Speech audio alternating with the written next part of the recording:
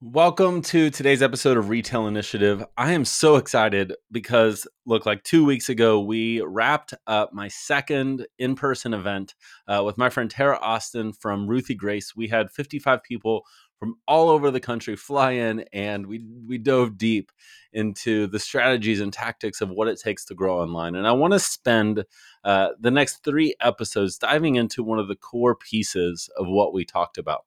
And it's these 3 key ingredients, the 3 things that really need to be mastered and where we want to see growth. And it's not traffic conversion retention. I know I talk about that all the time. It's deeper than that. It kind of undergirds. I don't really use that word, but I used it now. It kind of just is the foundation below everything else that we do. So I'm going to cue the theme, and then we're going to hop into it. And I'm excited that you're here. The rules of retail are changing. One by one, corporate retailers are closing their doors, and some call it the death of retail. But those rules never applied to independent retailers like us. We're writing our own rules. We're here to answer the questions about how to grow your business, stay competitive, and still have a life. I'm Josh Orr, and this is the Retail Initiative Podcast. All right, so let's dive in. So at the event, one of the things that we realized was that there are really 3 pieces that go into building a successful, not even online business. If we're honest, this is any business. But I want to talk about it in a way that applies to you. That growth takes place in 3 areas. One is you as an entrepreneur. 2 is your customer. And 3 is your brand. And really, what happens is a lot of us want to spend so much time really diving into one. I think brand is one that we can do a lot. But if we don't spend our time on the others, we end up without balance. And the work kind of, focusing on our brand, but not our customer, and thus not really elevating ourselves as entrepreneurs, it ends up falling flat because we don't have a strategy behind our tactics. I talk about this all the time, and this is really where that hits home. And so this week, what I want to do is dive into part 1. And part 1 is you as the entrepreneur. One of the things that I've been thinking about a lot is, where do I want my business to be in 3 years? Where do I want my business to be in 1 year? And not just from revenue. I mean, revenue is a piece of it, but really it's like, what is success? Success has 2 sides. It has the financial side, but then it has to have the fulfillment side. And financial success without fulfillment is never, ever going to be enough. There's never an amount of money that we all of a sudden have where we are fulfilled.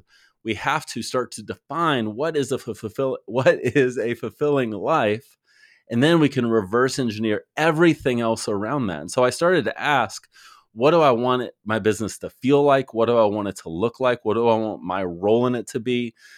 And I'm working now at reverse engineering that. But here's my question to you. Really think 3 years from now. Look at your business and ask yourself, where do I want it to be?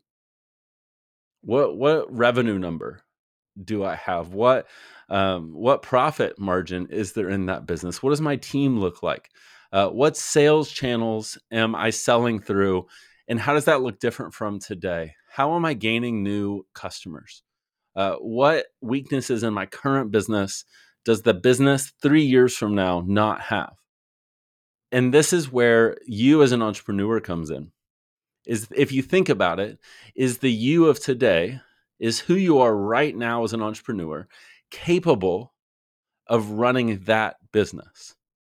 I think an easier way to look at this is think of your business today and think of the version of yourself 3 years ago and think, is that person capable of running the business that I have today? I can say for myself, if the Josh of 3 years ago took over Streamline Retail and Manifest right now, I would implode it. Like in one day, I guarantee you, I would have come in, I would have known everything and said, "Ooh, but we need to change this and this and this," and I would have imploded everything.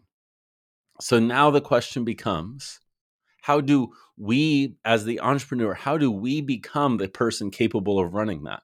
Because the good news is that you don't have to run the business of 3 years from now. But if we could elevate ourselves and become better we could probably shortcut a lot of the things that we're looking for, because the mindset that we need to get to that goal, if we could adopt that mindset today, how much faster could we reach those goals? And so there are a few things that I talked about at the event, and I want to share those with you because I think they're important.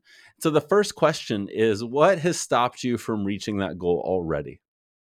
Like, think about what are the reasons why it hasn't happened. And really, there are two sides that we could take here. There are the sides of we could blame things like if we like or don't like who is president, or we could look at things like the economy. We could look at the hiring market. We could look at the things that are out of our control, or we could choose to look at what are the things that are within our control. Because the thing that I've learned is that the pieces that we give blame to are the things that we give control to. When we blame something for our problems, oh, no one wants to work now, and that's the reason why my business can't grow, then our business will never be able to grow until this hiring situation goes away. If we blame that for our ultimate success or failure, then we gave full control over to it. And this is the case across a lot of businesses. If COVID was your biggest problem, then your business can't get better until COVID goes away. If your spouse is the problem in your marriage and not you, then there's nothing that can be done to improve your marriage until your spouse gets better. When we give control, when we give blame, we also give control. And so if we look at how do we take that back, it's acknowledging, and this is from Jim Rohn, that like the circumstances that are out there for everyone. And they are just things. They are just out there. They exist. And the path to growth is us. The path to growth is for us to change. The quote from Jim Rohn is, it wasn't my circumstances that changed, it was me. My circumstances never changed. The algorithm didn't get better in my favor. I got better at social media. The software didn't change. I got better at creating a better online experience for my customer. My team didn't change. I became a better leader. So if we can elevate ourselves and elevate the things that we blame and ignore the things that we can't control, that doesn't mean that they're not real. The economy is real. The economy is impacting our business day in and day out all the time.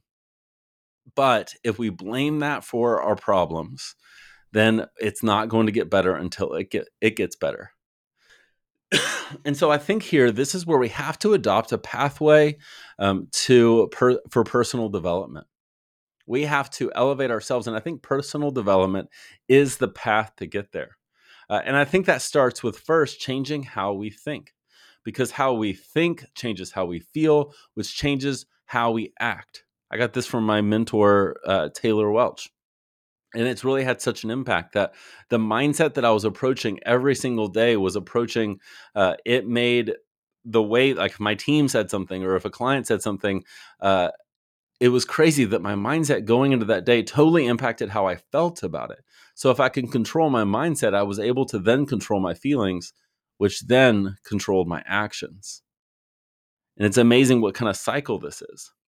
And as we're doing these pieces and we can start to reverse engineer where we're wanting to go, we can start to apply principles to everything that we're doing instead of jumping from tactic to tactic. And so there are some essential beliefs that I think are important to adopt. And I think this is true for all of us.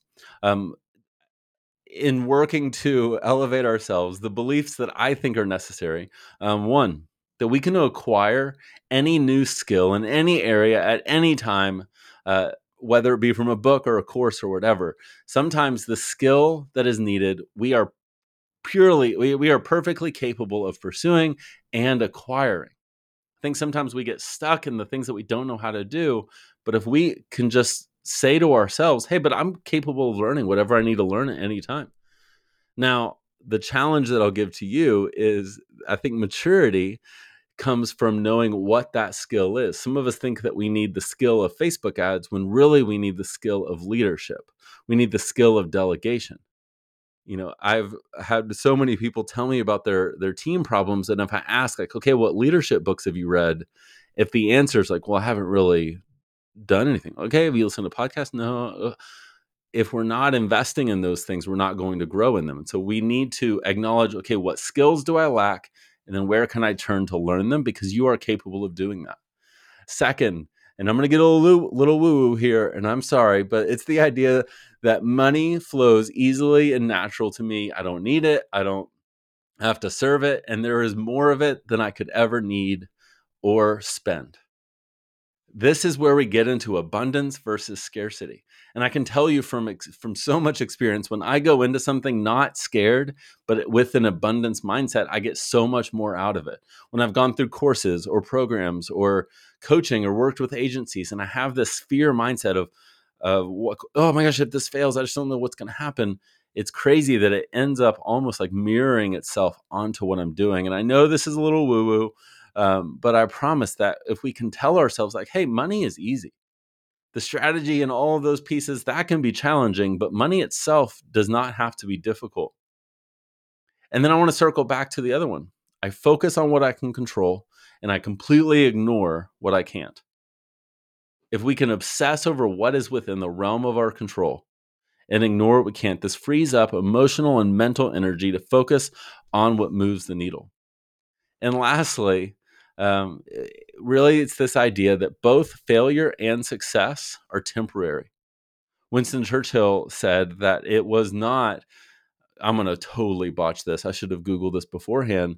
But it's not about success or failure. It's about the courage to continue. That both of the time, like both times when you are succeeding, realizing that that can be temporary, can be taken away, can go away, and we have to show up each and every day and build our next success. And if we're in failure, which is going to happen, what's awesome is that failure is not permanent. Failure is a temporary thing, and we can move out of it. We can grow out of it. And gosh, I don't know about you, but when I'm in a hard moment, remembering that it's temporary can sometimes make all the difference. So that is the first piece is if you leave with anything today, it's this idea that if you want to grow your business to a certain level, we have to become the person capable of running that business. And the best way to do that is to elevate yourself. And so that's part one. The next two episodes, we're going to dive into customer, what that looks like, from how they shop to who they are to some of their deeper desires and some of that type of stuff that's going to impact your marketing a ton. And then we're going to dive into building a successful brand and how does that translate online and social and in ads and all of those pieces. So I'm grateful that you listened. I hope this episode was encouraging. And so I challenge you to put in the work. Think about how can we elevate ourselves and become who we want to be. In transparency, there are several people that influenced a lot of what I said, and it's even hard to know who is every bit. My mentor, Taylor Welch, was one. I probably Tony Robbins. I'm not sure. I listened to him a lot. And then Jim Rohn, Zig Ziglar, those people likely influenced a lot of the ideas. So if it sounds like I stole something, I probably did, but I didn't mean to explicitly. But they definitely impacted the thoughts that were in this episode. So thanks for listening, and I will see you next time.